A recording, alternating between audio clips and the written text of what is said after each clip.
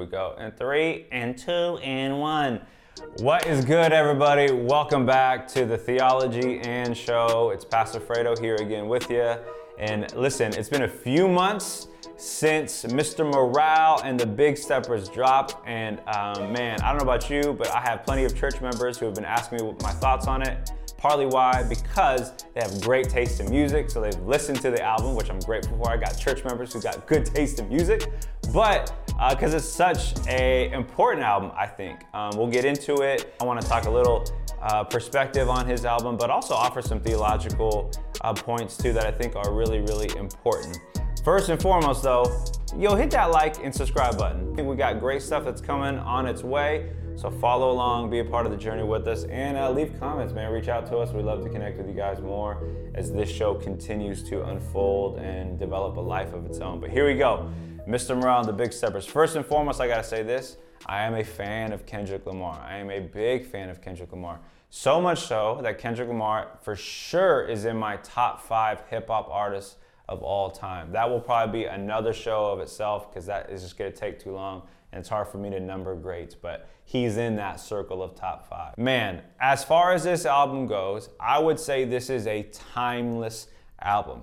Here's why, a few reasons. Level 1, the content to me is much more than just kind of the pop level surface stuff that rappers generally rap about. Now we know this to be Kendrick's MO. For as long as we can remember, going back to Untitled 80, like he just does music, he writes lyrics, he raps in a way that I think is timeless because of his content. He's able to take crazy ideas and make them very simple and digestible, which is kind of what we're after in the show. We're trying to take the lofty and connect it to the regular through trends, shows, and theology, right? And so Kendrick continues to be a master at that, which is why I think he won the Pulitzer Prize for crying out loud. Like, how many other rappers have done that?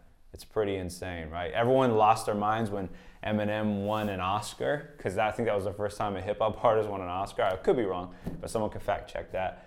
But man, Kendrick won a Pulitzer Prize. The guy knows how to write, he knows how to deliver, he knows how to rap, man. He's a rapper's rapper. His content's timeless. Secondly, sonically, his music choice, the sound choices, like even opening with the album and United in Grief, like it's this crazy, chaotic, almost jazz kind of field track to where you don't know what's going to happen next. Like sonically, he makes decisions that I think continue to allow his projects, his albums to not just be stuck in a particular moment, but be something that we can go back to over and over. The third reason why I think his work is timeless, and this is such an important album, because he deals with human issues that I think will continue to speak to us and inform us throughout the decades, right? So it's one thing when you go back and you listen to an album someone did maybe 30 years ago, and you can tell that what they were saying was important, it was artistic, it was well received, and it also was really informed by the moment, right? Kendrick does all those things, but I think he also does so in a way that will leave us continuing the conversation beyond this year, beyond the next few years. It'll be something that we go back to. And so for me, it's a timeless project. I'm a big fan of it. Now, theologically, this is where things get interesting. What I think about this album is I think Kendrick is just dumping everything that he's been processing through, right? And so here's what I want to do in terms of giving Kendrick the benefit of the doubt, which I think we should do in theology too, right? Because it's often the case, if you've studied theology, there's a temptation to kind of find your camp, like where you stand on certain issues, and then think of all the reasons why you don't stand over here, and then maybe even start to put those people down who stand over there. You start to figure out why you're right and they're wrong because they stand over there and you stand over here, right? There's a way in which we can narrow ourselves rather than having our hands open and being a bit more humble with our theology and being a bit more open to, man, we have a particular perspective. And that's what I want to do with Kendrick. I want to give him the benefit of the doubt. He's coming from a particular perspective. And to be honest with you, I think he's still trying to figure things out. There's times where he says like, man, I told you I'm a Christian, just not today, right? I want to pay attention to that. In Rich Spirit, he mentions Father and Son. There's other moments where he talks about the Lord of all lords, which is his ego, right? So to me, I'm like, wow, I think he's got concepts that I would acknowledge as, yeah, like theologically, that sounds like someone who is aware, that he is a broken individual and his ego and his selfishness can get the best of him, right? I think there are moments where he talks about he even finds it difficult to love his neighbor. That's, I think, in the second or third verse of Savior, right? So to me, I am aware that Kendrick knows Scripture. I think he is doing what he can to maintain whatever tradition he came out of, in which they believed Scripture to be God's foundational word and a foundation for life and following Jesus. He probably, in my estimation, might reject a more American usage of the word Christian, right? Even though he says he's a Christian. But what I do notice in this album theologically is that he begins to incorporate and add to certain aspects of New Age thinking. He mentions an individual by the name of Eckhart Tolle, who obviously you can look up his teachings and the things that he believes are convictions that help him shape his own life and his view of the world, right? And so honestly, I think Kendrick is trying to figure things out by maybe taking together what he's learned in the past about maybe if he's had a Christian heritage, but also things that he's learning now through therapy and psychology and some other disciplines to maybe help him understand his own past and experiences. And so I want to give him the benefit of the doubt. I want to embrace the fact that I am on my own journey with Jesus, even on a theological journey, and I want to give him the benefit of the doubt that he's doing the same thing too. And so I want to be open to him, because check this out. It would be crazy for any one of us to make a statement on where you stand with Jesus because of one piece of art, right? That would be a real challenging thing to do. And so I think we need to receive it for what it is. It's a hip hop album. If you want to enjoy it, great. If you don't want to enjoy it, that's fine too. But I think there's a lot to enjoy from this work. I think it's brave of him to not only talk about his experience in therapy, his addiction to sex, his need to confess that to his wife, to work through that.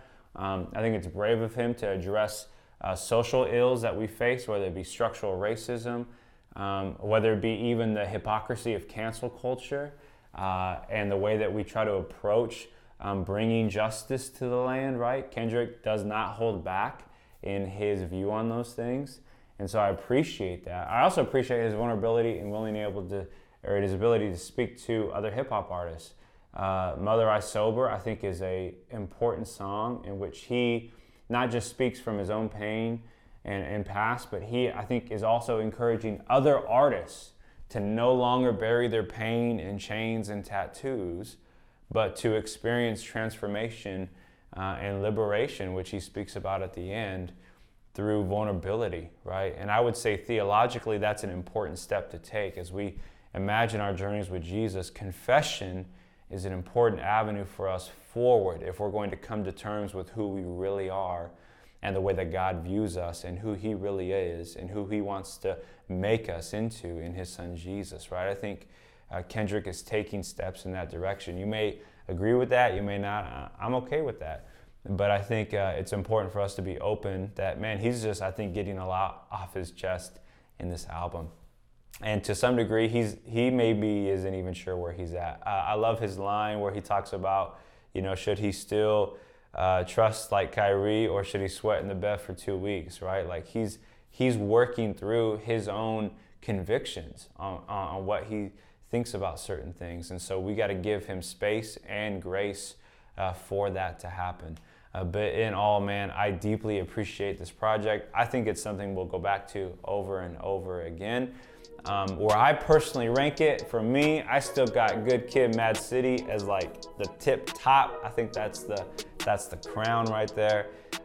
For a lot of other reasons, but I still think Mr. Morale, Big Steppers is a major contribution to hip hop in general and is deeply relevant to us, and I think can minister to us even as Christians as we think about our own journeys of confession, trauma, and experiencing the transformation we ultimately need, not through New Age work, but through the person of Jesus of Nazareth, who's come to us as God in human form. And I think he offers us a better way in picking up our cross and following him. And so, man, those are my thoughts. I was gonna say 2 cents, but this is a lot longer than 2 cents. It's probably cost you more than that. So, love you guys, grace and peace. See you on the next episode. Thank you so much for watching the Theology and Show. Please like and subscribe. Stay tuned to everything that we got going on. We have so much coming and I cannot wait to get it out to you. So make sure to keep following us. Peace.